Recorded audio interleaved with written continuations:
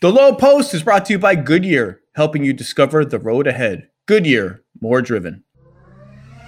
And now, The Low Post. Welcome to The Low Post podcast on a Friday morning in the East Coast, where a lot of things have happened since we last talked. Brad Stevens doesn't coach the Celtics anymore. Danny Ainge doesn't run the Celtics anymore. The Lakers have been eliminated. The Blazers have been eliminated. The Clippers are on the verge of elimination. Oh my God.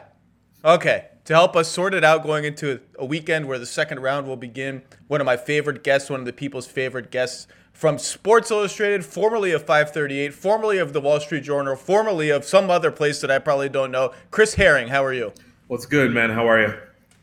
Oh, I'm good. Let's roll. So the Lakers lost, and they're out, and they Anthony Davis limped onto the floor for a few minutes, held his groin almost immediately, and walked off the floor. It was really kind of an uncomfortable sight, and they just got rolled. I mean, the Lakers, it was a nice hard-fought third quarter. They got it to 10 in the fourth quarter, but they're out. And let's start there because they are the Lakers and they are LeBron James. And I'll just put it to you like this. The Nuggets aren't going anywhere, and my God, is my belief that the Nuggets could have and maybe would have won the title this year had Jamal Murray not gotten hurt. That belief has only gotten stronger. The Clippers, TBD. Luka's not going anywhere. The Jazz aren't going anywhere. The Suns aren't going anywhere. Other teams are rising. I'm probably forgetting some because I'm tired. Are we going to look back at the LeBron AD era as 2020 was it? 2020 was the peak? Or are you not? Or are we all being premature? Anyone writing them off as this year is over, they're not going to win another title? Is that premature? I wouldn't blame people for writing them off, at least some. I mean, I think we learned quite a bit here. And, honestly, even going back to LeBron's first season with the Lakers, the thing I'm critical of with the roster construction of that team, you kind of needed to use that year as we're running out of time here sort of year, as far as, I get that they wanted to kind of take their time and see what the youngsters could do at the time. But the truth was, LeBron was up there age-wise then. They win the title last year, which, a lot of people, I see the reaction that, when you win a title, you kind of take whatever happens after that. You can live with whatever happens after that, particularly with how the Lakers had done, in the years prior to LeBron getting there. They don't, not well. Lots of missed playoff appearances. Right. And I get that. But I also think that the Lakers and their fan base are probably different. The expectations are probably different when you've got one of the greatest players to ever live. The truth is now, and I don't know that I fully appreciated this when I look back on what I wrote at the very beginning of the season with their offseason last year, they've got to make that roster pretty much perfect, which is something that a lot of times you generally don't have to do when you've got two superstars, but these are not standard superstars. LeBron. Why are they not? Because LeBron is 36 and Anthony Davis gets hurt as if he's 36. He does get hurt a lot. I mean, it's undeniable anymore. You can't just dismiss it as, well, this is a fluke and he felt funny that time and that was a fluke. It's just, there's just a lot of flukes, I guess, and the flukes don't stop. And LeBron, I believe, is number 2 now all time in minutes played, regular season and playoffs. And so, again, you can dismiss it as Solomon Hill dove into him. I don't even remember what happened 2 years ago when he got hurt. But, the guy who was once indestructible, you couldn't hurt him. It was impossible to hurt him. It didn't matter what happened. He never got hurt. He never missed games. The only time he missed games was when he decided to take a vacation when he was with the Cavs. Didn't feel like playing for 2 weeks, went to Miami, chilled out, got his back right. Now 2 times in 3 years, he's missed significant chunks of time, and he's second all-time in minutes. Like, the expectation should be, he might still be the best player if he's healthy when the lights are brightest. But the if he's healthy thing is like, we don't know. Like age is a real thing for him even. Finally, right? Finally. We all said he's impervious. It's never going to, well, maybe it happened a little bit. Exactly. And that's all I'm saying. And really, at this point, the reason I'm saying that this isn't a standard 2-man, superstar duo, because even if AD is out and LeBron is healthy, I worry about how much pressure that puts on LeBron's body at this age. I mean, we saw that this year, and like you said, who knows whether he gets hurt if that particular play doesn't happen with Solomon Hill. But man, they were decent, okay, barely staying afloat kind of when LeBron was there. certainly against 500 teams when he was playing without AD in the regular season.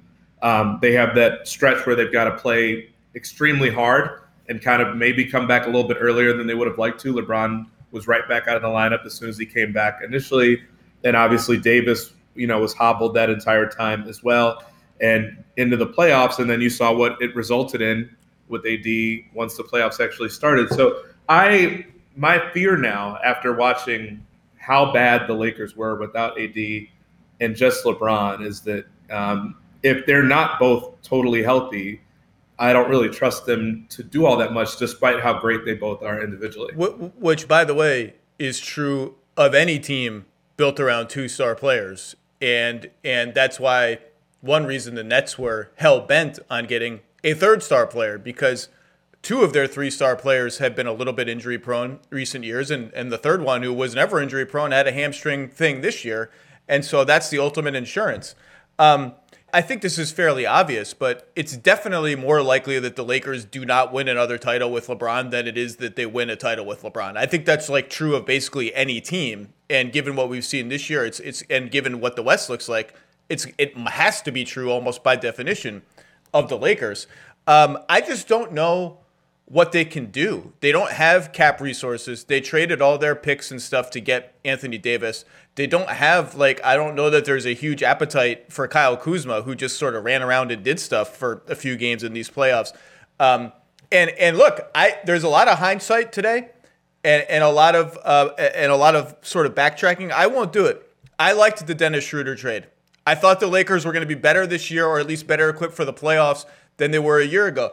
I was on TV with Tim Legler this morning, and he's talking about how the Lakers need to get younger, faster, get another shot creator. And I'm like, that's exactly why they got Dennis Schroeder. That's everything you just said was why they traded Danny Green, an aging two guard, and the 28th pick in the draft for Dennis Schroeder, a trade I liked, even though, look, I'm not dumb. I know why Danny Green is always on these good teams, because he's a really great role player, a perfect role player next to a guy like LeBron. I just thought the trade-off of increased shot creation as LeBron gets older and older and older was worth it. The injection of a 27-year-old in his prime was worth it. And this season, it didn't really work. He was not nearly as good as he was last year when he almost won Sixth Man of the Year. And he was awful for 2/3 of this series against Phoenix. And again, he was in the health and safety protocols right before the playoffs. I mean, we're all like, there's like a rush away from the simplest explanation, right? And the simplest explanation is this was a weird season, a short turnaround. They were exhausted from the bubble, and their third best player was in health and safety protocols. And the other thing, Chris, is before we get into next season, I don't want to hear any more, and I wonder where you stand on this, actually. I don't want to hear any more besmirching of the bubble achievements for the Lakers or the Heat just because they lost in the first round. I don't want to hear how it was a fluke, how Tyler Hero was a fluke, how the Heat, because of their borderline militaristic culture, were a perfect fit for the bubble, how the Lakers had a soft path to the title, how the layoff helped LeBron and AD. Everybody had to play in the same conditions. Other teams benefited from the long layoff. Other teams may have suffered from the long layoff. The bubble, if you played better than your expectations in the bubble, to me, that's a badge of honor more than it is some sort of asterisk on your title. That was a tough circumstance, and you proved it. So I just don't want to hear. And even if you were more well-suited to that environment, so what? Everybody had to play in that environment. That was the environment. There's no other environment for that season, and it was still hard to win a title. I don't want to hear any of that. A lot to respond to. I'm more inclined after last year to just say, look, it was a crazy scenario, but this year has been just as crazy, if not maybe crazier. At least there was the level playing field last year. So yeah, I'm not going to belittle anything with that. I mean, I think the Lakers very easily could have won the title last year anyway, had it not been for the bubble. By the way, they were up 2-1 in this series and looking pretty good in Game 4 before AD got hurt. It's really that simple. Yeah, I mean, I will say this. I think that this series was fascinating for any number of reasons. Where after Game 1, had it not been for Chris Paul's injury, I had the Suns winning in 7 to begin with. So whatever, but the Suns looked really great And, then once Chris Paul looked a little bit more comfortable with the shoulder, they looked really great again. But like you said, that was after AD got hurt. And so who knows what would have happened at totally full strength. But I mean, just to put it bluntly, it's interesting because I kind of have a list of guys where it's like massive question marks around what you want to do with them for next year, if you want them for next year, if you're looking to move them. Kuzma's right at the top of that list. And I think, you weren't going to have real questions about what to do with them last year when you win a title. But you had a really good opportunity to see what he can do as kind of more of a lead guy without two key players, your two best players, and you had an opportunity to see what he can do when he's with those guys back and when he's just playing, with one of those guys in the lineup. And, man, he just disappeared. After what I thought was a pretty solid all-around season for him. I mean, that's the thing. He became a better defender, a better off-ball mover, a cutter, a better passer. And then in the playoffs, it just all went poo-poo. Yeah, there's that. I mean, there's, I don't know. It's interesting. I had some questions. I remember when they decided to just let Dwight go and brought Harrell in, and then, the thought of that before they got Gasol, and then them getting Gasol made me feel more comfortable with the idea that they brought in Harrell essentially to replace Dwight Howard. The way they handled that, the Drummond expedition, there's just so much weirdness that they kind of have to figure out. Schroeder, like you said, the Drummond expedition sounds like an ill-fated voyage to the Arctic in 1895. The Drummond expedition, remember they all ended up eating each other because they were freezing to death on the Drummond expedition. I love Oregon Trail so much. That is still one of the craziest stories I've ever heard historically. But I mean, there were times where, I don't know, you could make the argument that there was cannibalism whenever AD and Drummond were on the court. The ADs were on the court. So who knows? But there's a lot for them to figure out. I mean, it's interesting because Schroeder, they were trying to pay him before. How far do they go? Can they go with that here? And, yeah, it was a weird ending to a season. They've got a whole lot of stuff to iron out. And like you said, at this point, way more confident in the idea that someone else will step up in the West before the Lakers do again. I mean, it's always possible with those guys, but they really need to be healthy first and foremost. And I think even with that, may need some better guys around their two stars to do it.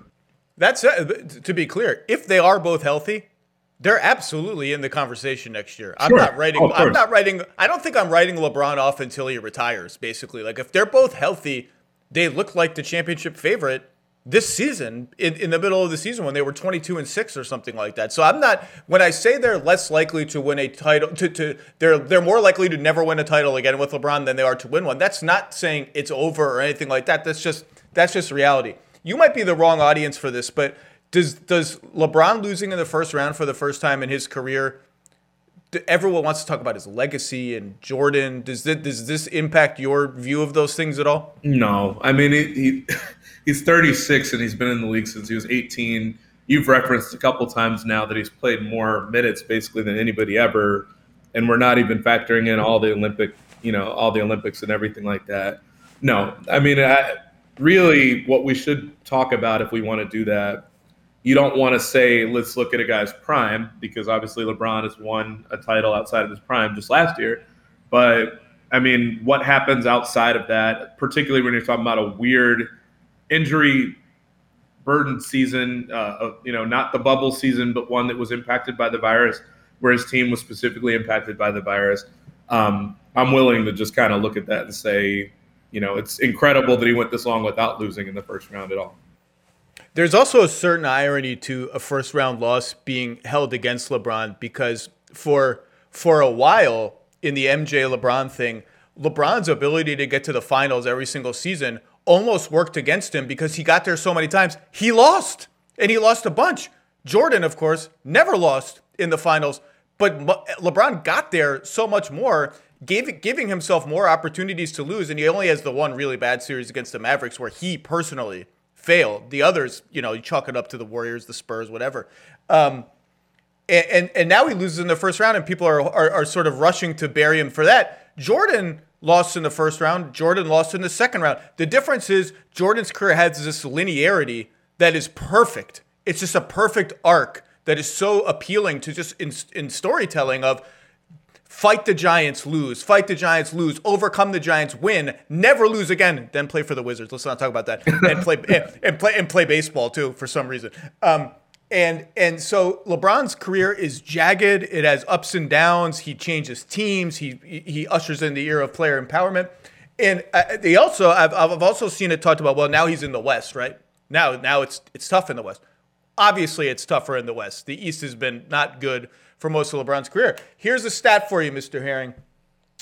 Michael Jordan, during his 6 title runs, the 4 top East seeds, aside from Chicago, okay, so not including the Bulls, on average, winning percentage 640, net rating plus 4.8 per 100 possessions. So 640, 4.8. LeBron, 8 straight finals. Average, same subset of teams. 623 winning percentage, pretty damn close. 4.5 net rating, pretty damn close. So it's not as if Jordan's East, once he conquered the behemoths, was markedly better than LeBron's East. So to me, this is just a wash. It doesn't bother me at all, and it's time to move on. Do you have any parting Lakers thoughts other than between Caruso, Horton Tucker, Schroeder, Harrell they have a team option, or they have a player. Harrell has a player option. You might pick it up considering you didn't even play. They got a lot of questions. They just don't have a lot of avenues to answer them. No, not really. I mean, I think, honestly, they're the defending champs, so I get that the attention is there. I get that, this is LeBron's team. This outcome, like I said, this outcome could have happened anyway, and maybe would have happened anyway, even if AD had been healthy. If Chris Paul had been healthy, at least. If both teams are fully healthy. The Suns were legit all year long.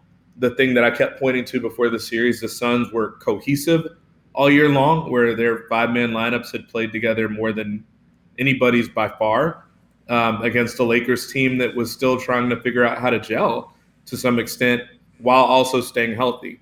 And, so it's one of the few times that I kind of put a lot of emphasis on something like that. And it doesn't stun me that we're talking about this. I just think that it kind of flamed out spectacularly when you consider the AD injury and everything like that.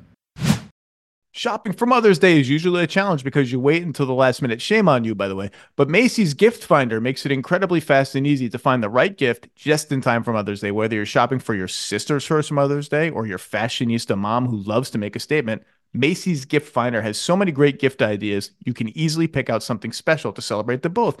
You can shop by price, anywhere from $25 and under to $100 and under. You can also sort by category like fragrance, handbags, more, or gift lists like for the mom who has everything, pre-wrapped gifts, gifts for grandma. You can find top brands like Studio Pro model Beats headphones, Polaroid cameras, and Samsung smart TVs. So what are you waiting for? Mother's Day is May 12th. That's very soon. It'll be here before you know it. Macy's has the perfect gift guide to make picking something for your mom easy this year. Head to Macys.com/giftfinder today. That's Macys.com/giftfinder. Spring is the best time to add new challenges to your training just in time for summer and warmer days. It's also the best time of the year to take a new look at your fitness routine, dial it up a notch, and continue powering on. Peloton's varying class lengths were designed with your personalized training in mind. Whether you'd like to add a 10-minute core session at the end of your strength class or take a 60-minute power zone ride to increase your endurance, Peloton classes help you focus on your needs and goals. They are also made to challenge you with a variety of classes like boot camps, boxing, full body strength, marathon training, all created to grow your skills or push you to improve in what you already excel in. Peloton's expert coaches and nonstop vibes, #vibes, will push you to new levels of strength and endurance, keeping you on your toes while giving you the professional coaching you need. And with a wide variety of options, whether you prefer to run outdoors, row, or ride at home, or strength train at the gym, Peloton has something for you. Get your head start on summer with Peloton at onepeloton.com. That's onepeloton.com. Let's talk about Denver-Portland, which wrapped last night with Denver going to Portland, falling behind by, I think, 14 at one point, and coming back to win emphatically in the fourth quarter against a Blazers team that ran out of gas. This is a disaster for Portland. They're fully healthy, other than Zach Collins, which, by the way, that doesn't get talked about. The Zach Collins injury is a big deal. It doesn't get talked about because he didn't play the entire year. He was going to be an important part of their team. Other than that, they're healthy. The Nuggets are missing their second best player. Jamal Murray is still their second best player, despite Michael Porter Jr.'s ascendancy, just because of his pick and roll chemistry with Jokic. missing their fourth best player in Will Barton, missing PJ Dozier, who would have played a role in this series that went to Marcus Howard probably, starting Campazzo and Austin Rivers at guard, and you can't beat that team. You can't even get to a game 7 against that team. That's a disaster for a Portland team that traded 2 picks to get Covington, went all in, not all in, but made a win now move for Norm Powell. Nurkic is healthy now and playing lots of minutes when he wasn't fouling out. And I just think, this flashes you back to 2018 when New Orleans swept them and they almost fired Terry Stotts, and it felt like Armageddon was coming. And then they came back next year, really an incredible bounce back season. They make the conference finals, and you know me, Chris, I'm not going to sneeze at any conference finals appearance. Ask the Clippers. Ask the Clippers about the conference finals. And now this just feels like, and it's not just that Damian Lillard says we're not good enough, it's back to the drawing board and does the cryptic Instagram thing. I want to get Instagram just to post a cryptic message at one point. Just to do, I don't even know what I would do. Anyway. It's not just that. It's not just that there's been rumblings all year about Terry Stotts' job status. It just feels like this was the one that feels the most demoralizing to me. And before we get to the Blazers thing, Nikola Jokic just absolutely tore them up. And I don't know what it's going to take for people. Like, there was this whole thing about, are we going to look back at Jokic as a regrettable MVP choice? Here are Jokic's playoff numbers through 39 games. Are you ready, Chris? Yeah, go ahead. 26 points, 11 rebounds, 6.5 assists. Let me just say that again. 26, 11. Let's round up just for fun. 26, 11, and 7 on 53, 43, 92 shooting. Get all the way out of here with any Jokic skepticism. The dude is an absolute monster in the playoffs. He tore the Blazers. Whatever the Blazers thought they were trying to do defensively, it was all, they treated, at the end, they were so scared of Jokic getting any kind of territorial advantage, any space at all to do anything, that they began treating him like Dirk. And if you watch Game 5, Monty Morris would run pick and rolls. Monty Morris would run pick and rolls with Jokic. And we realized in Game 5, they're not helping off Jokic at all. Nurkic is basically just hugging him. I can just go to the rim and get layups? Like, that's all I got to do? And you sit there and you think, what are the Blazers doing? Like, their defensive strategy cannot be give up layups. Like, that doesn't seem like a sustainable strategy. Clearly, that was not their end goal, but they were so scared of giving Jokic any room to shoot, pump, drive, pass, that they started treating him like Dirk. And just by being there and standing there, now he did score 33 points a game, but just by being there and standing there and setting picks, he tore the Blazers apart. And now it feels like, if not Armageddon, something-ageddon is coming in Portland. I mean, so I look back, and I think I've referenced this on your podcast before, so I don't want to belabor it. I'm pulling up a byline of mine from when I was with 538 from 2017 that kind of strongly suggests breaking them up. The Dame CJ backcourt, which I know, like you said, you don't want to poo-poo a Western Conference Finals appearance because of how hard it is to get there, particularly with the team that has flaws. But the roster construction of the team has more or less been the exact same for years now. And I went through and looked at it. This is a team that has essentially had now a bottom 10 defense and a top 10 offense for 4 times in the last 6 years. So the general idea of this team has more or less been the same with the 2 same top guys. And quite frankly, it's kind of unreal what you just said about Jokic and the way that they were defending him, given that Nurkic, even when Jokic wasn't the one getting the ball, he was just involved in the screens and allowing Morris to get to the basket, that Nurkic was still fouling out for more than half the series or whatever it was, and how costly that was for their defense. Basically, they had no shot when he wasn't on the court. What was it? They were a plus 12.9 per 100 possessions, Portland. When Nurkic was on the court in the series, they were minus 18.9 per 100 possessions with him off.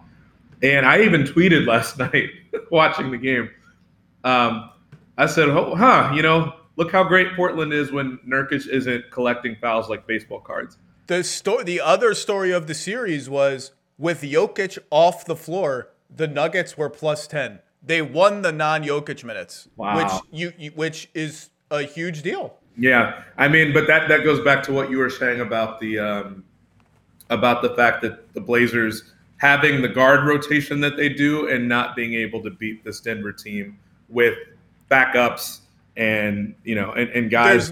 There's no spin. It's a disaster. Yeah. And by the way, that's no disrespect to Denver. I have written and talked so lovingly of this Nuggets team since that season-ending win streak in 2018 to force the winner-take-all game against Minnesota, which they lose and they fly back, and Jokic gets on the plane and goes row by row to everybody on the plane and says, I'm sorry we lost. We're going to come back next year better for this. We're going to win. It's going to be fine. I'm sorry we lost. And Tim Connolly and everyone else is looking at Jokic being like, oh, we got something here. This team is tough as hell. They are resilient as hell. They will never give up and they will never back down from anyone. And by the way, who the hell knows who's winning the West at this point?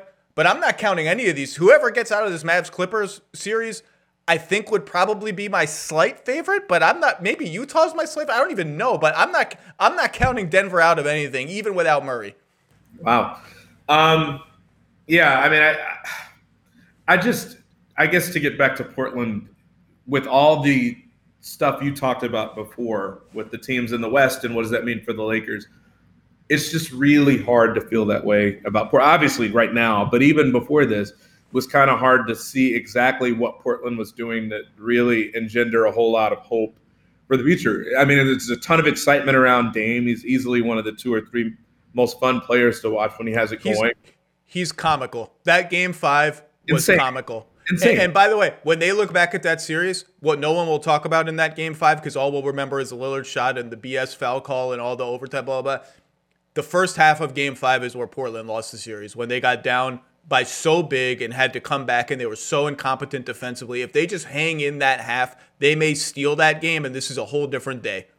That and I think it was Micah Adams posted after the game was over, nobody but Dame did a damn thing in the 2 overtimes. I mean, like they were like 1 for 12 or 1 for 9 or whatever it was outside of Dame in those overtimes. So, I mean, there's more than Dame on that roster, but it's just a very flawed roster that I thought that they would be a little bit better on defense. Kevin O'Connor said he didn't think that they'd be much even with Covington defensively, and he was right on that. So something needs to shift.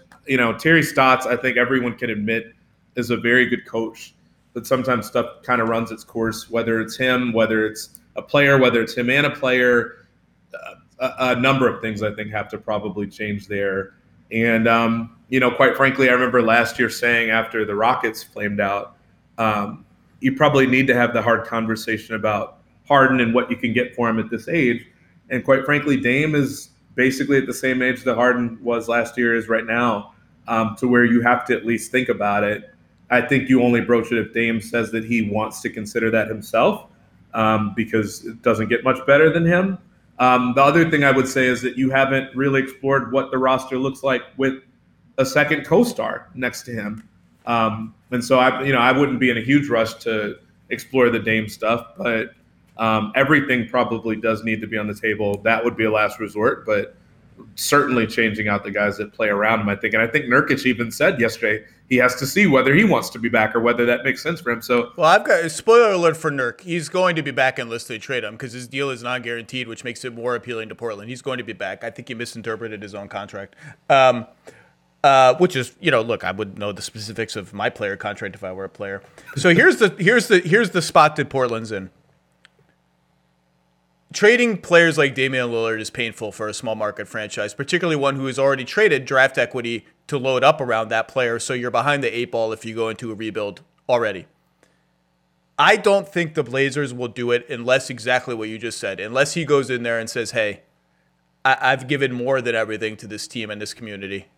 I think it might be time. And that has not been in his DNA, period. In fact, he's built an identity around not doing that. Right. He's the one that eviscerated Paul George saying, keep taking the easy road. I'll be all right up here, and I'll wave you goodbye out of the playoffs too. That doesn't mean that that's forever, but that's been part of his brand, so to speak. The flip side of that is, well, could you trade McCollum for something that fits better around Dame? And I think the tough spot there is the league. Other teams view CJ McCollum as a very good player who's a number 3 guy on a great team. And I think the results in Portland bear that out. The gap between number 1 and number 2, and maybe number 1 and number 3, is too big for Portland to compete on the biggest stages. So if you trade CJ McCollum, it's not like you're going to magically somehow get a great number 2 player in exchange for him that fits better with Dame.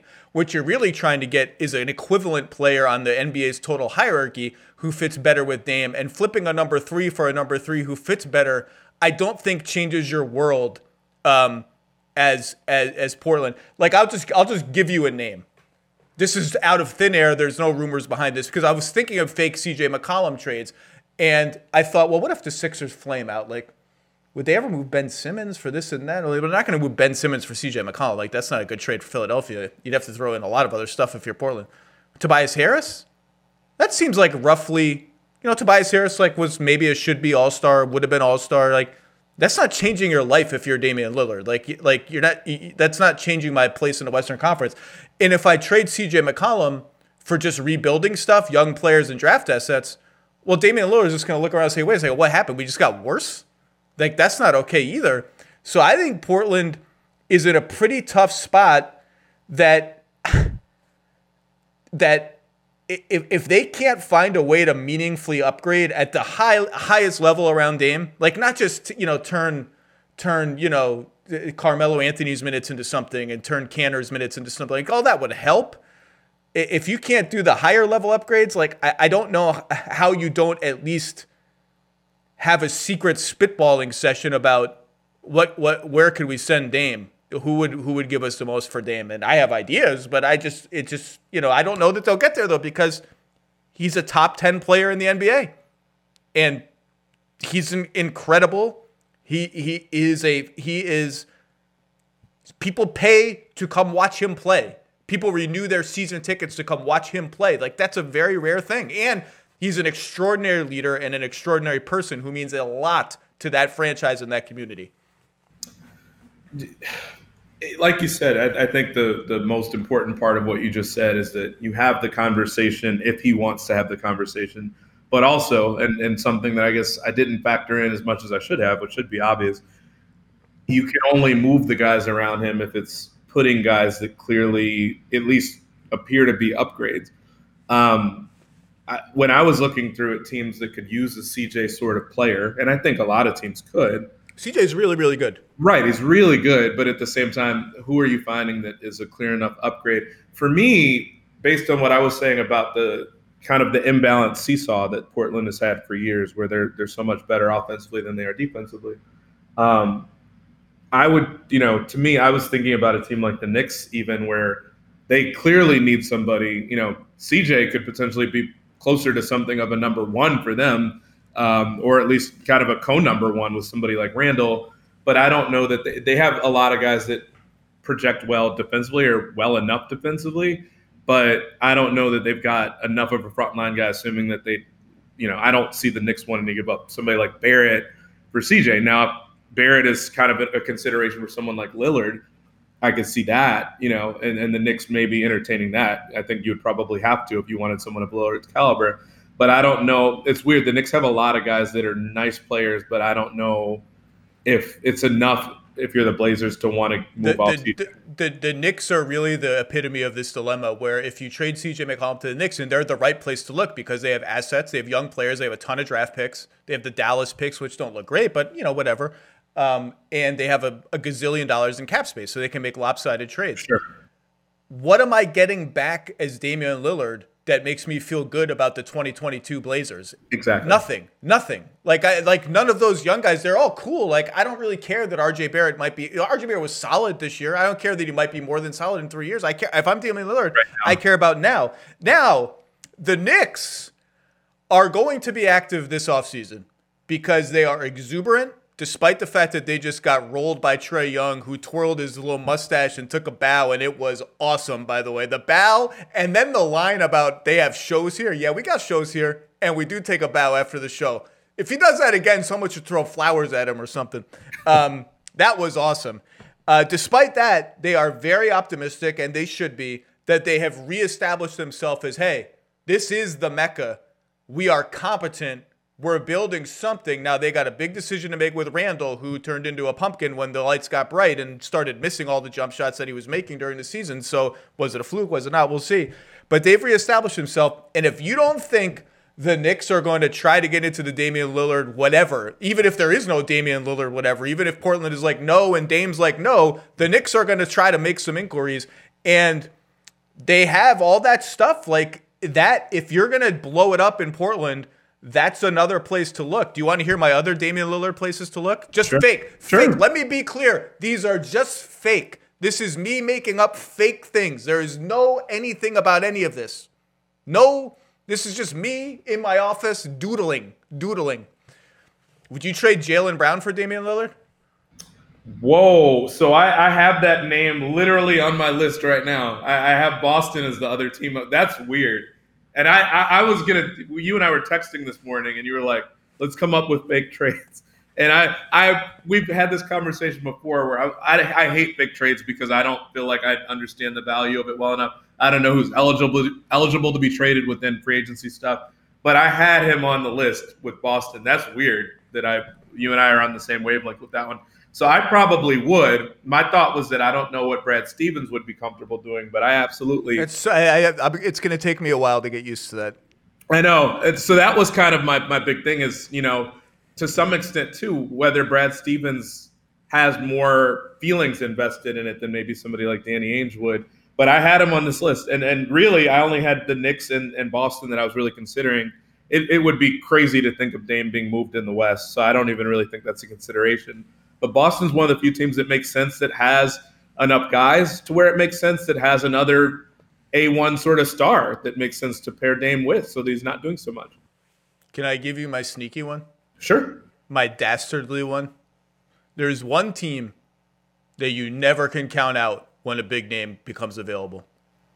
They owe a pick to I think, the Thunder in 2023 that is problematic. They'd have to lift the protections on that pick to unlock a couple more first-round picks to trade. But if I'm the Miami Heat, I'm throwing it all at Portland. I'm throwing everything but Bam and Jimmy. Hero, Achua, Robinson, and a sign and trade, because I can do that. I can sign and trade him and trade him to Portland. All the picks I've got to get, and maybe that offer stinks if you're Portland. Maybe Hero had a very disappointing that's what I was thinking. That's exactly post-bubble year. They were the other team I considered, and without, maybe it sounds crazy, but like without Bam, I don't know. I'm giving you. You want only top one protection. You want unprotected. Unprotected hurts. Unprotected really scares me. I really want a top one protection. But if I can get Dame, Bam, and Jimmy together, that is a problem for the rest of the league. I just don't know if they have enough. But again, let me be clear to Portland fans. This is all if the unlikely cascading series of events happens where this becomes a real actionable thing. If I'm Pat Riley, I'm making the call. I'm saying, hey, look, this was a fluky year. Tyler Hero, he's part of our core. Riley said yesterday or 2 days ago, he's part of our core. He's a big part of our team. We love him. Achua was going to be a stud. We just couldn't find minutes for him. Here's all our picks. Robinson is one of the best shooters in the league. Blah blah. It just may not get the job done. But I'm trying. What about this one? Would you do? See, Portland would again need probably a considerable amount more, but this team has more. What about Brandon Ingram? That was one of this is weird, Zach. That was one other one I thought about, and it was weird because my concern with that one too was that, man, New Orleans has looked so bad defensively, and whatever you're sending back, if it's Ingram, I mean, he's talented enough to pull the trigger on something like that. But just Portland doesn't get any better defensively. I mean, they obviously have to move some stuff around the margins anyway. It shouldn't stop you from making a deal like that. It's probably one of the better things you'd get offered, though. And arguably, we had this conversation when Harden got traded, the idea about being able to have the sort of player you want to build around,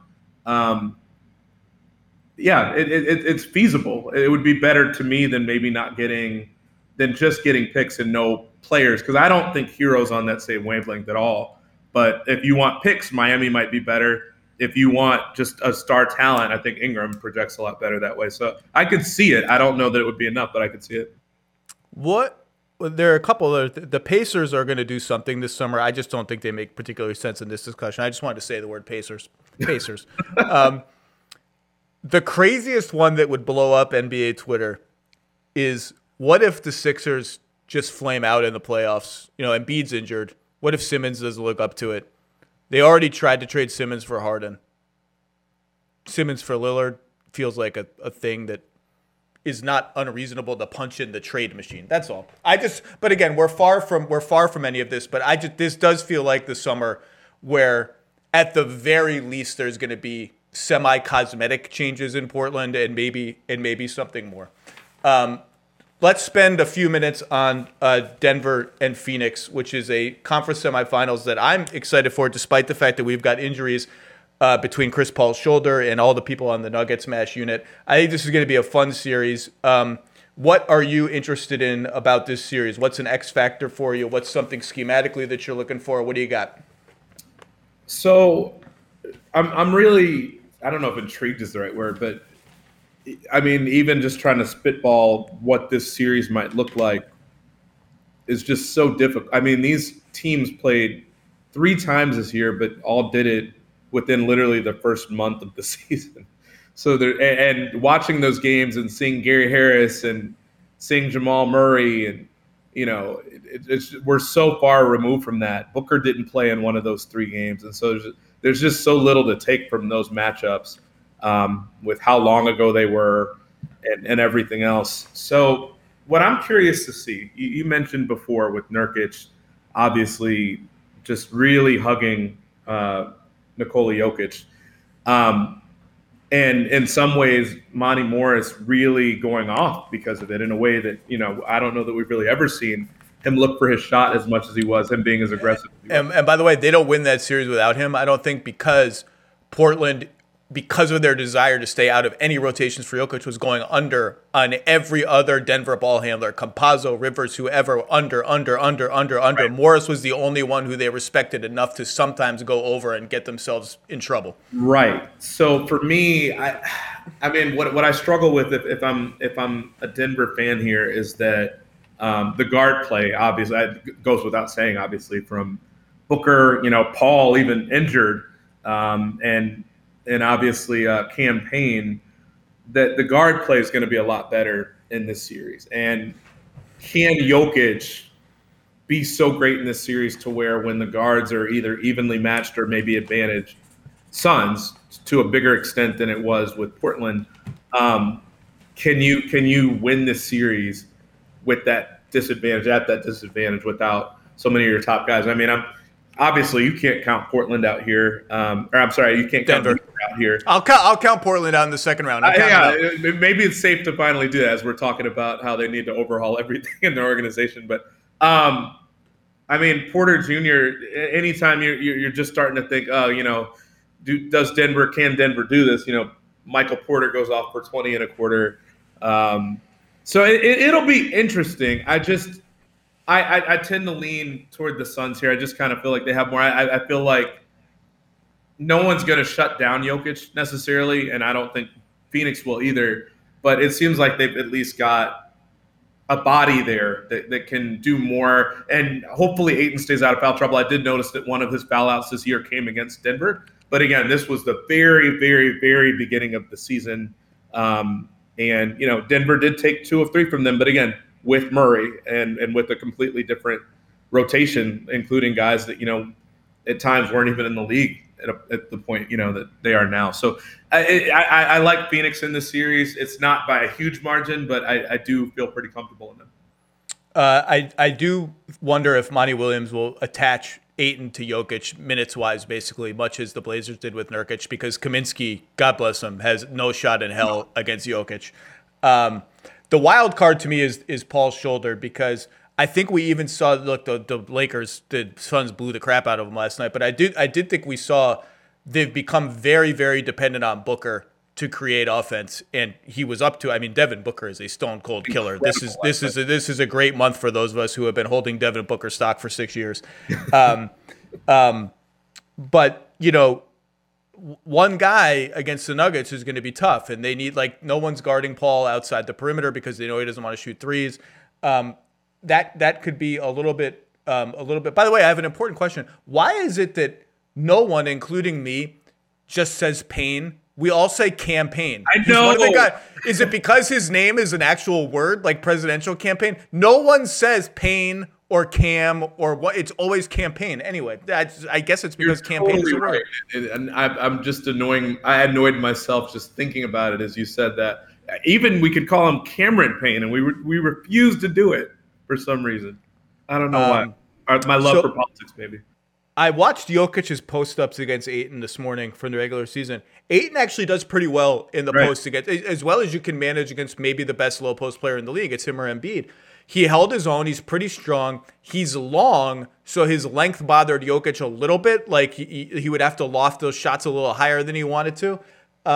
Foul trouble will be a big bellwether, I think. But Ayton did okay in the post to the point that the Suns did what the Blazers did, which is not send very much help. A dig down here, a dig down there. But they mostly left Ayton to his own devices and said, we're just not going to let him pass out of double teams. The pick and roll will be interesting because, as you said, in the regular season, Ayton dipped off of Jokic to help on drives much more than Portland did. But that's because Jamal Murray was driving and Jamal Murray's injured. So that will be interesting. I suspect that we will see Aaron Gordon guarding Devin Booker pretty early in the series, if not right from the jump, just to try to no one's shutting him down, but try to limit him. I mean, we saw Aaron Gordon guarded everybody. He went from Powell, Covington, Dame, CJ. I suspect we will see that. And I think the Portland series was a good warm-up for Denver in this sense. It tested their pick and roll defense pretty heavily. Jokic came up to the level of the screen. Everybody had to help and zone up behind him. 3 shooters, 2 on one side, 1 on the other. Where do you help from? They had rules for that. They followed those rules pretty well. Phoenix plays a very similar kind of game. They might be even more creative than Portland about moving those pieces around off the ball to try and confuse defenders. Jokic did not come up as high on picks against Booker and Paul as he did against Lillard, because Lillard is a 5-alarm fire from 30 feet away. Those guys are more mid-range guys, so that battle will be interesting. But I think schematically, the similarities between Portland and Phoenix, that served as kind of a warm-up for Denver. I think this is going to be a long series. I think Denver could play the Washington Generals, and it would go at least 6 games. Like, Denver is just not capable of playing a short series. Yeah, I mean, I don't even know what I would pick the series in just yet. Like I said, I feel good about the Suns here, but there's no way I would say anything less than 6. And like you said, I think by default now I'm just kind of, unless you're picking Denver to win the series, that you have to just kind of almost go in thinking that Denver will somehow take it 7, even if they fall behind 3-1 like we saw last year. It is a different team from last year, but I don't know. Jokic can create mismatches. That part of the reason I'm picking Phoenix here, either in 6 or in 7, is because of what you said. Because when you look at the film, Ayton looks like he holds his own just enough against Jokic to where it might not be just dominant. Dominance in this last series on some level was Jokic fouling out Nurkic, and that was huge. So as long as that doesn't happen, and man, I couldn't believe that Nurkic had 4 fouls in one quarter yesterday. I love that he gets no fouls at halftime. I was like, well, I don't have to pay attention to the fouls anymore. They're like, Nurkic has 4? How? It completely turned the game. I told you that I tweeted that thing about how he was collecting the fouls like baseball cards. And as soon as I tweeted that, he picked up 4 fouls in like the next 8 minutes. And everyone tweeted at me like, you spoke too soon, Chris. So as long as Phoenix stays out of that sort of trouble, as long as Ayton stays out of that sort of trouble, because like you said, Kaminsky would just be toast, if he has to guard him. As long as they can stay out of that, I really do like Phoenix here, whether it's 6 or 7. I love Denver as much as anybody, but at a certain point, whether it's the cohesion and everything else we've talked about, and just the fact that their rotations play really well together. I feel a little bit better about Phoenix here than I do Denver. And Denver has to work harder now to get teams in rotation without Murray. And they were pretty good about that in the first round. Jokic will have to run more pick and rolls. They like having him set a back screen for Porter or vice versa to get Porter cutting to the rim, and Jokic's man has to dip off, and then Jokic has some space. Little plays where he can either take a cross screen or a flex screen up toward the top of the arc. He has a little choice about which one to go. They're very good about that stuff. It's going to be a fun series. The second round, we didn't talk about Hawks Sixers. That's just sort of like it's Embiid is healthier. He's not. It's going to be a fun series. Mr. Herring, we can read your stuff at Sports Illustrated. Anything specific you want to pump up here? No, I guess as you mentioned Hawks, maybe I'll just plug. I did a longer piece pretty recent, I guess the week before last, on kind of, asking, is this Atlanta's moment to some extent? It was a beautiful piece. It was a beautiful piece. I read it. It was so very much, nice. buddy. I appreciate that. But yeah, just on him and kind of the fact that, the crazy statistic that I kind of found in researching it, that the Hawks had gone 10 years longer than any other team in the league, 28 years this year, I guess will be at least 29, since the last time they had a top 10 player in the MVP race, in the MVP voting. And so how unusual Trae Young is for them, but also how it's kind of sparking fandom for a lot of people that generally don't pay attention to the Hawks or don't pay attention to the NBA there. So I guess that's probably the only thing I'd really plug, but I appreciate you and giving me the opportunity to do that. Well, Chris, you're as good as it gets in the business. It's always wonderful to talk to you. I look forward to seeing you in person sooner rather than later. Chris Herring, everybody, thank you. Thanks, Ben. Passion, drive, and patience. The formula for winning championships is also what keeps your ride or die alive. eBay Motors has everything you need to maintain your vehicle and level it up to peak performance. Superchargers, roof racks, exhaust kits, LED headlights, and more. Whether into speed, power, or style, eBay Motors has you covered. With over 122 million parts for your number one ride or die, you'll always find exactly what you're looking for. And with eBay Guaranteed Fit, your part is guaranteed to fit your ride every time or your money back. Because with eBay Motors, you're burning rubber, not cash. With all the parts you need at the prices you want, it's easy to make your car the MVP and bring home huge wins. Keep your ride or die alive at ebaymotors.com. Eligible items only. Exclusions apply. You can now stream the most MLB games on DirecTV without a satellite dish. Yes! Catch the clutch hits, strikeouts, grand salamis, web gems with nothing on your roof. So who's there up there, whether it's roofers, Santa, birds, old-timey chimney sweeps, moody teenagers, thrill-seeking raccoons, watch out for them. You name it, they won't find a satellite dish. But you will find your MLB games on DirecTV. That means DirecTV is your home for baseball this season. Root, root, root with nothing on your roof. Yes, stream your team. Call 1-800-DIRECTV or visit directtv.com. Sign up today. Claim based on total games carried on sports networks. Sports availability varies by zip code and requires choice package. All right, let's wrap up by bringing in the one and only Brian Windhorst, who had a piece with Timmy Goodtime Bontemps about the Celtics being stuck in the middle. And bam! That was right before the bombshell of the week, an intrusion into the playoff discourse. Danny Ainge, an icon in Boston, steps down as general manager or president of basketball operations or czar or whatever his title was with the Celtics. And that was one thing. That's, not completely unexpected if you've had your ear to the ground in New England league circles. Brad Stevens leaves his job as Celtics coach to become the president of basketball operations and run the Celtics front office. That was a thunderclap from the gods out of nowhere. And to help us digest what in the hell just happened, I wanted to take a day. We're recording this on Thursday, midday, East Coast time. I wanted to take a day to make some phone calls, to digest, to talk to some people, and figure out what the hell happened, what's going to happen. And Windy was kind enough to join me to be part of that discussion. Mr. Windhorst, how are you out in Los Angeles? I'm thrilled to be in Los Angeles. It's my first time here in 14 months. And I just can't even tell you how the Mavericks have been staying at the hotel I'm at for the last couple of days. And I can't even tell you how great it is to just be walking around and running into NBA folk and having conversations through masks. Everybody's masked. But that's been very enjoyable. Well, I look forward to going out next week for the jump. And I thought, hey, I'll run into lots of NBA people too because both Los Angeles teams are in the playoffs. And guess what? It's Thursday midday. The Lakers could be out in 12 hours and the Clippers could be out in 36 hours. So who the hell knows? Right. Yeah. So I'm doing great. I'm glad to be out here, and you will, I'm sure, be very welcomed next week. I'm going to tell you in advance that the size of the table, the table's the wrong word, the size of the spaceship that the jump is now done at, the table we all sit at, it's larger than the first apartment I had in New York City. So I can tell on TV that it's gigantic. And actually, I'm kind of excited for that because I would always get nervous that during some flailing gesture, I would knock over Rachel's tea and just the whole, like, ruin her laptop. The whole show would go off the air immediately and it would all be my fault. Now I have space to gesticulate. Well, on on Countdown, everybody sits at their little stations. They're all spread out, and Woj reviews his CarMax commercials.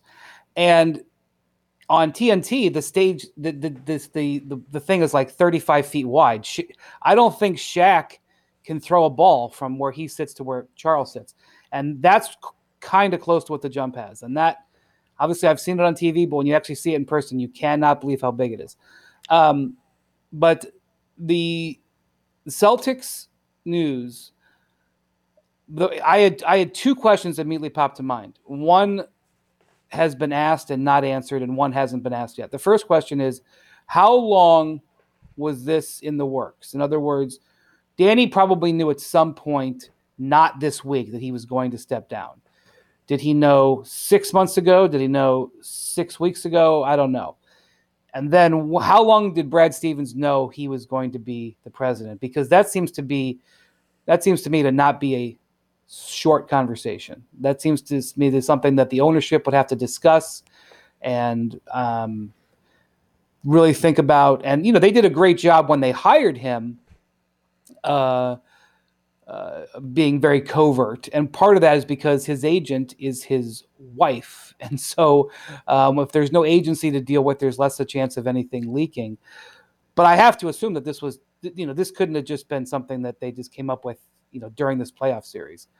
And so that's my first question. That is unanswered. I will strive to get more on that. The second question I have was asked by Tim Bontemps during the press conference. He asked it to Brad Stevens, got no answer, then went and asked it to Wick Grusbach and Steve Pagliuca, the two owners who were there, and they were a little bit better but didn't give a clear answer, and that is, why is the Boston Celtics franchise better off with Brad Stevens as president and not coach? And I don't have an answer to that yet, Zach, and that to me is what this is all going to come down to. Well, and also why this is a huge job. You are the architect of the basketball team that has won 17 championships and just said, I think Wick just said banner 18 or die trying. And Brad Stevens is a great coach. He's a great coach. That's objectively true, by the way. This idea that Brad Stevens failed because they didn't make the finals and they had a disappointing season this season, which was just a train wreck in terms of injuries and viruses and all that. The idea that he failed and he failed up is insane. Now, the idea that, we're just going to give him that job and assume he can do it. And yeah, he will have a staff of very skilled and experienced people, some of whom may be holdovers from the current Danny Ainge staff, some of whom will surely be new. And that staff will help him, and he'll have cap people, and maybe Mike Zarin stays and whatever, and blah, blah, blah. But he's still the guy. And there are lots of guys of varying backgrounds and women of varying backgrounds who would be really good at candidates for that job. And you really just decided, and the Celtics have a history of sort of being this, it's a small staff, it's a family organization, whatever this is. But and they don't have transactions very often. They had Doc for how many years? Coaching transactions, anyway. Well, right, you're right. But Danny's been the president for 18 years. Doc was the coach for the first, 10 of that? Or, something like that.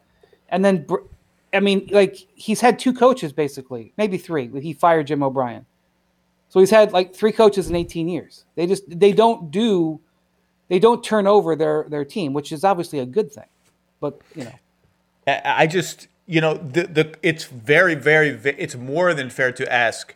You didn't conduct a search. No one was interviewed. You didn't want to look at outside candidates because Brad Stevens has never done this job before. And it's a really hard job. And as you and Tim wrote in your piece, it's not exactly like they're in an easy spot. They're not in a bad spot. I think people are sort of, because of the despair of this season, people are exaggerating the degree to which the Celtics are trapped in mediocrity and not in a good spot and this and that. But they're not in a great spot. They're right up against the tax already. Kemba Walker is a negative contract that will be tough to trade without attaching good stuff to it unless you're trading it for someone else's bad stuff.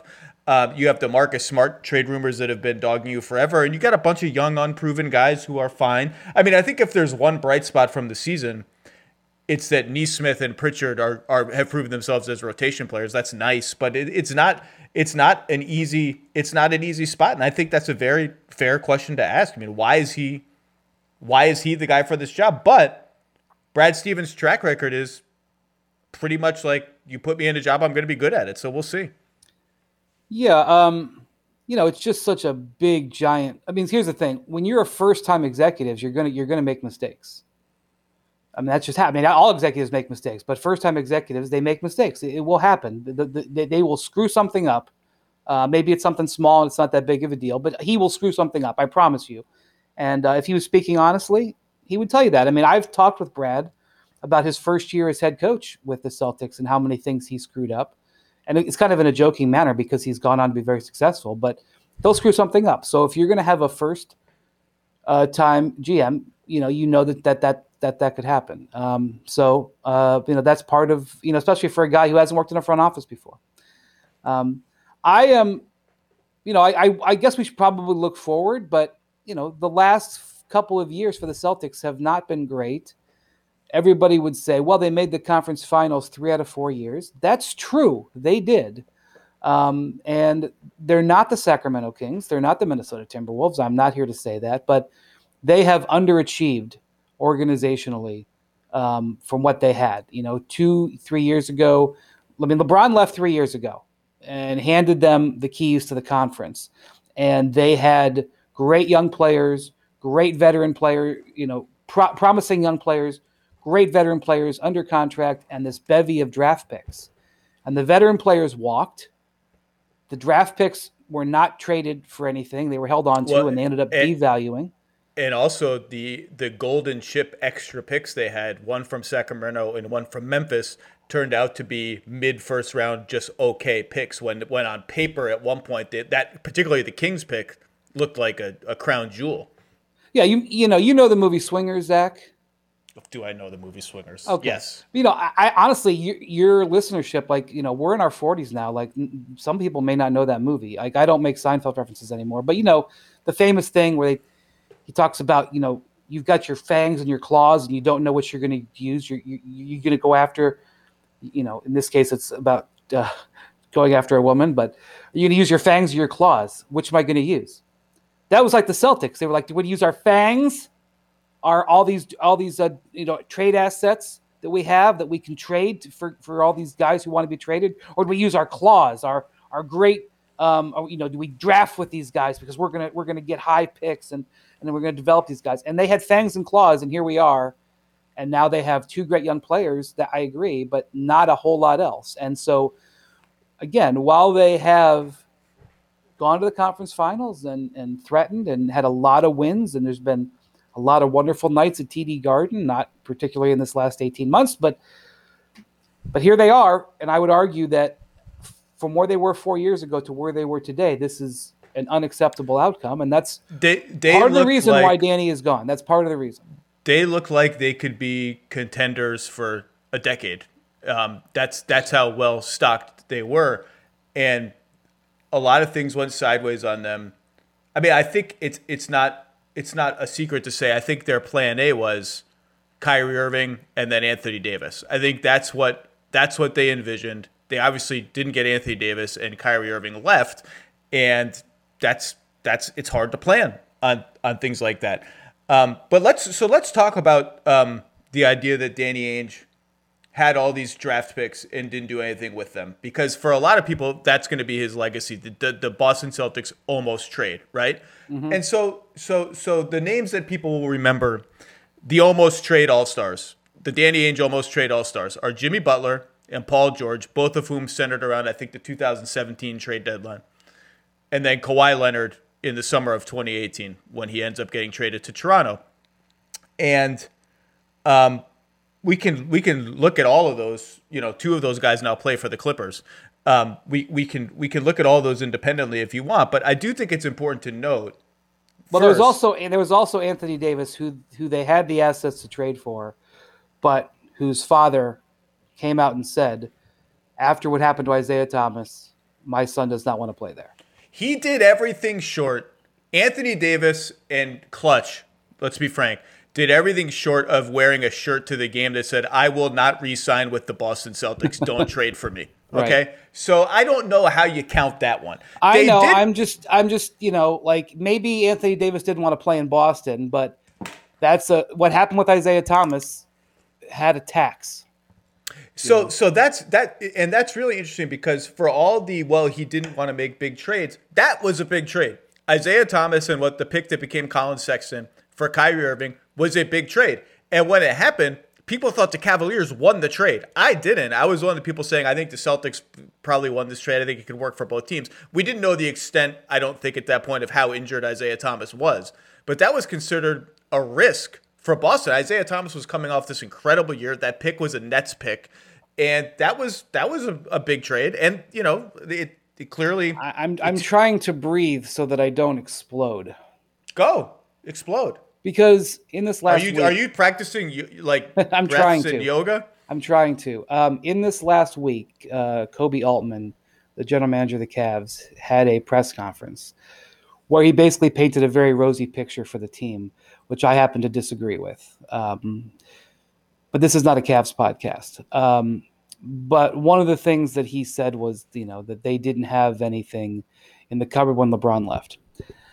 That trade and this, Danny Ainge will be known when he goes away for the championship that he won as the president and the trades that he made. He made 2 or 3 of the most impressive trades that you'll ever see. And you absolutely cannot take that away from him. And that's why his last 4 years shouldn't determine how his 10 years looked at. Okay, that's the preamble. Now let me get to this. That Isaiah Thomas, Kyrie Irving trade was confounding in the moment, and it gets more and more confounding, and nobody ever talks about this. When they made the trade, I was in Rome. I remember this. I remember you tweeting from Rome about a potential divorce proceeding. Yes. To be honest with you, there was a member. I was leaked to the trade by someone in the Cavs organization who was absolutely dejected by this trade and didn't care that it, wanted it out there. And so I actually was able to, the trade was being broken in details, but I put it out there. Just to go over this, the Celtics trade for Kyrie Irving. Absolute celebration in Boston. This is going to be amazing. Everything's joyful. Isaiah Thomas arrives in Cleveland. The doctors look at him and say, guys, his hip is so bad, we don't know if he can play this season. So at that moment, the entire NBA was aware that Isaiah Thomas was very badly injured. The trade stopped. That's right. And this is what I'm talking about. So if you are the Cleveland Cavs, you now know that the player that you traded for, he was your replacement for Kyrie Irving. I know that they were going after the pick, but they needed the point guard to play that season. You now know that he, unfortunately, is very injured and may not recover. And in fact, I'm sorry to say, has not recovered. He has never been the same player, which the doctors at the Cleveland Clinic saw. And the Celtics had already celebrated getting Kyrie Irving. Now, this is a disastrous situation for Boston because not only are they about to lose this guy they just traded for that has excited everybody, but now the trade asset that they traded, Isaiah Thomas, now everybody in the league now knows that he is, unfortunately, very badly injured. This is a terrible negotiating position to be in. And here are the Cavs going, oh my God, now what are we going to do here? We're really disadvantaged. This is not the trade we negotiated. It's only the most important trade in team history. Boy, what should we do about this? oh, look, well, Boston has Jason Tatum and Jaylen Brown and all these first-round picks. And, boy, they're in a rough spot right now. If they don't get this deal, then they're going to really be, up blank creek. And I know that Kyrie's threatening knee surgery. I get all that. And their negotiation was just send another second-round pick. Another second. That aspect of the trade is never talked about and, in my view, unrecoverable. And whether that was Kobe Altman or that was Dan Gilbert or that was some mind Jedi stuff that Danny Ainge apparently plays on guys, I would imagine that Mike Zarin may have run down that ramp that, there's a big giant ramp that comes up where the buses come up at TD Garden. Yep.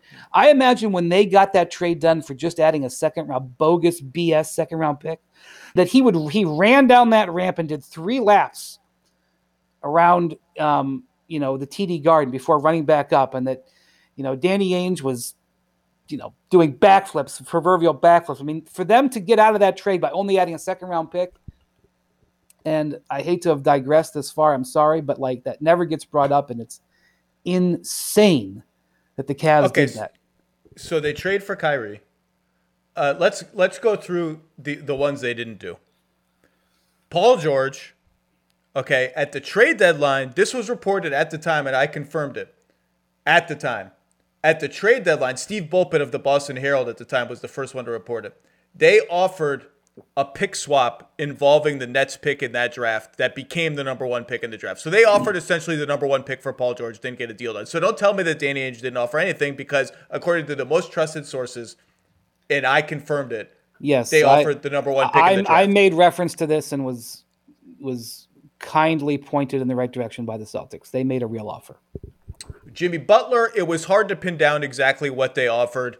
And hovering over both of these situations was the fact that Gordon Hayward was possibly likely coming to Boston, and there was a cap decrease that factored into the Paul George stuff. Kawhi was gettable for them. There's no question about it.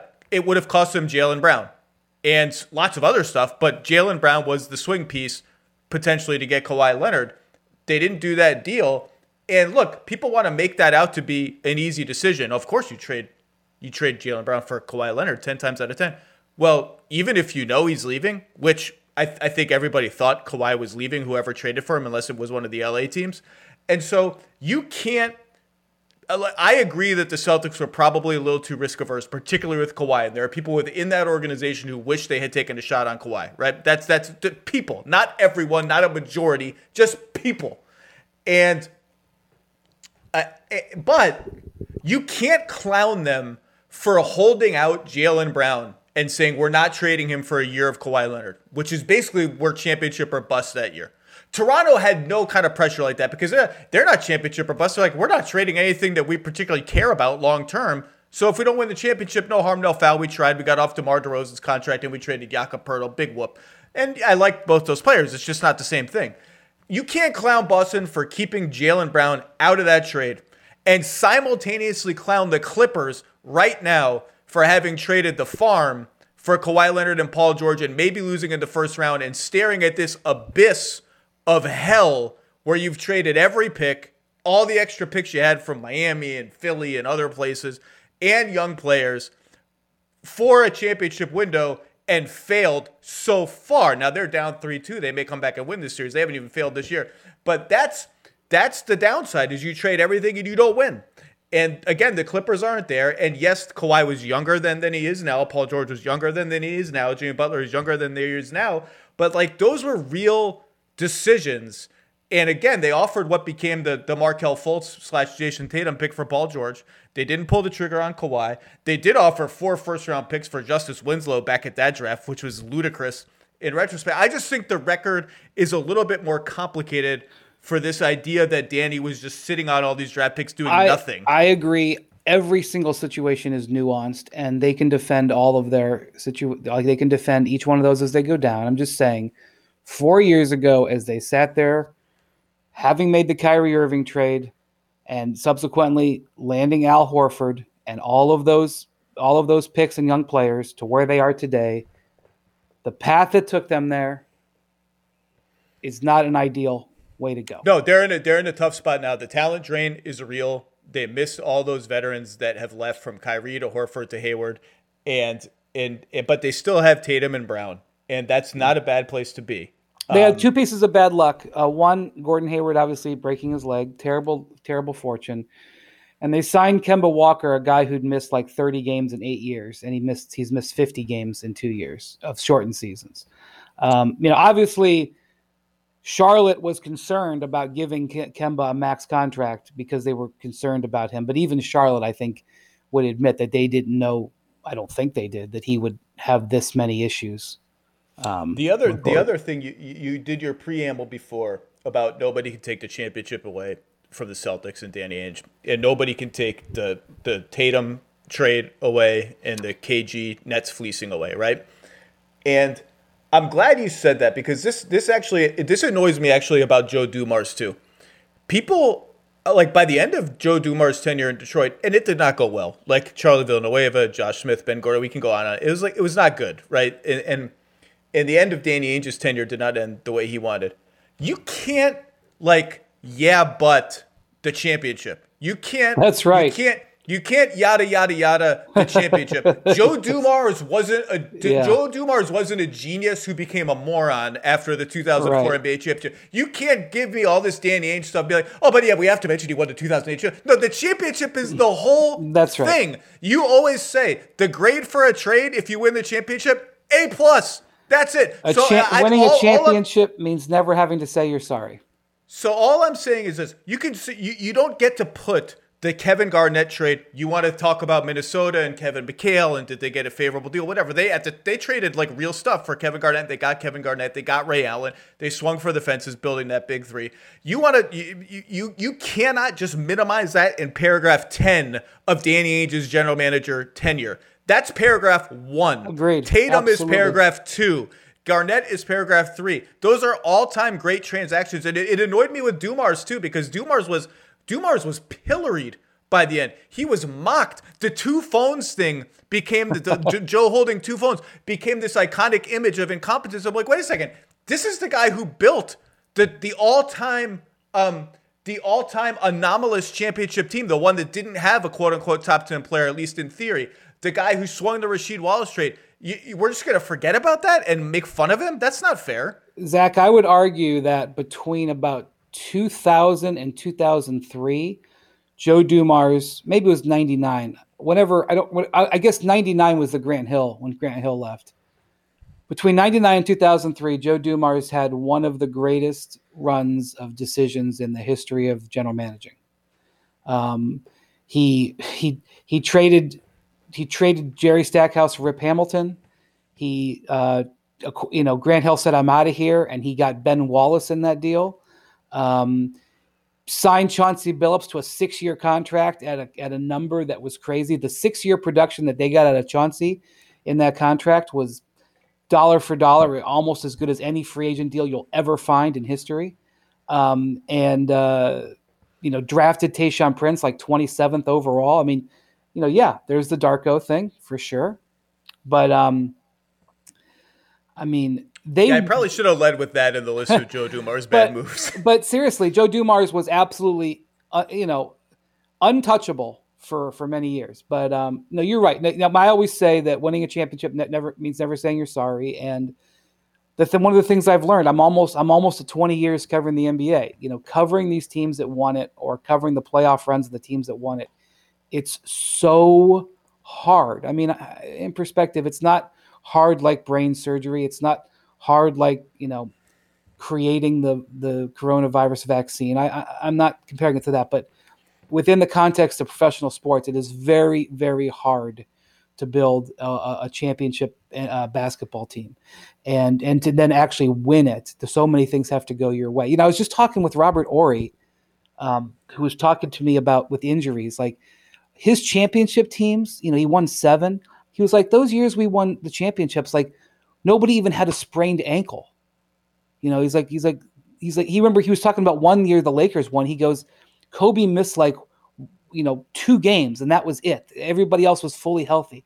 so many things have to go right. So what it takes to raise that banner is so meaningful that I think it's not only an insult, but it's not fair when you ignore that. And so the Celtics winning that 2008 title is that's Danny Ainge's crowning achievement, because he built that team from scratch. It was, Rick Pitino and Paul Pierce almost walking out the door and wanting to get traded, and within a couple of years they're holding the trophy. I mean, that's for sure. And you, in fairness in this job, because Danny Ainge was paid millions of dollars and the stakes are high, everybody knows it. You can say Danny Ainge was brilliant in those things and say over the last 4 years he didn't get the most out of it, and it contributed to why he's out. I think you can say both. In totality, Danny Ainge's tenure is an undeniable success. Without question. Even with what happened in the last few years. Undeniable success. Even, people nitpick the draft record, and that's fair, right? Like, there are a lot of misses, from Yabusele to James Young to RJ Hunter to Fab Melo and on, Kelly Olynyk over Giannis, I think, blah, blah, blah. But in some ways, he was a victim of his own success in acquiring picks, because if you get so many picks, you're going to miss on a lot. And the Ringers, Zach Cram, I mentioned this a couple months ago, did this study on every GM's draft record based on what production do I expect from each draft slot, and who, based on where they picked, whose picks outperformed or underperformed expected production by the most. The Celtics rank right around average. Is that good? Not necessarily, but it's not bad. The draft record isn't bad. Tatum and Brown alone are huge hits. And that's the thing that I wonder if Brad Stevens will be like Danny. Danny was one of the few GMs left in the league who just didn't care what anyone thought of him. He legitimately didn't care what anyone thought of him. And he was willing to think. Danny Ainge marched to the beat of his own drummer. He had his own taste in players. He had his own way of evaluating players. And he was willing to think a little bit outside the box and take risks. He wasn't afraid to get made fun of. He wasn't afraid to get criticized at all. He went on radio every week. And you can bet everyone else in the Celtics front office was listening to those appearances being like, Danny, don't. Danny, stop, Danny. I will say this. Do you know how much balls it takes to trade the number one pick, the number one overall pick? Yep. Talk about balls to do that deal and then actually smash it out of the park and say, listen, our evaluation is this Tatum kid is better and we're going to do this. I mean, Danny's competitive nature obviously was Zach, a few months ago, I was researching something I was writing on Riley and Ainge. There is you should do this is something our friend Bill Simmons would do, but this is something you could do too. Do you know there was a brawl between the Suns and Knicks in like 1993? And when I say a brawl, it's not like one of these things that they say today where, the guys all stand around and look at each other in a huddle. The Suns and Knicks were both had the two best records in the league. They played on national television, and midway through like the second quarter, Danny Ainge kicked off a brawl that ended up with everybody with people on, like 7 Suns got ejected. Riley got his pants torn. Riley ended up on the ground. Pat Riley's pants were torn. And by the way, those are probably like $800 pants. Zach, if this happened today, we would cover it on SportsCenter 24 hours straight, and then it would be a talking point for literally 6 months. And I went back and watched the replay of it, the SportsCenter highlight. And so keep in mind, this would be like if the Nets were playing the Lakers on like on a Thursday night in February. I mean, the two best teams, I know the Lakers aren't the best team, but the two high-profile teams, the Suns were loaded, and in that game there was a brawl where 7 guys got ejected. One guy was on the bench in street clothes. I can't even remember who it was. He comes out on the floor. He's injured. He gets in a brawl and is throwing punches, and he gets ejected. They ejected guys who were not in uniform. Riley has to change his pants at halftime, and it gets covered on SportsCenter like in 90 seconds. And the brawl is, Linda Cohen reads the highlight. She's like, then in the second quarter, there was an all-out brawl, and Danny Ainge and Pat Riley threw punches at each other. Now let's go to the second half action. That's how it was covered. Ainge is like legendarily competitive. I remember he got fined during one of the Celtics Cavs series. He got fined by the league because in Cleveland, he was sitting in his courtside seats behind the basket, and when the Cavs were taking free throws, he was throwing a towel like 15 feet up into the air behind the thing to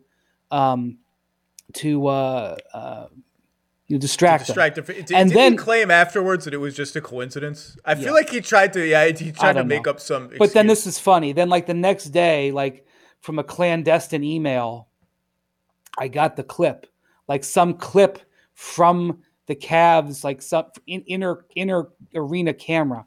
Look what I found, signed Deep Throat.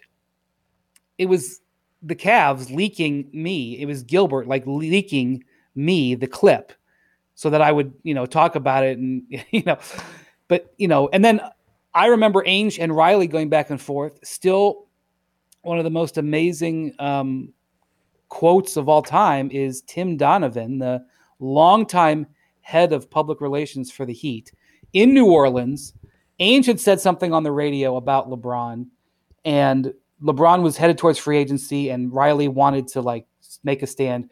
So Pat Riley sent Tim Donovan out to the media and said, I have a statement from Pat Riley. This is unheard of, that they're going to make a statement, verbally to us. Danny Ainge should bleep off. He actually said the word bleep off and concentrate on his own team.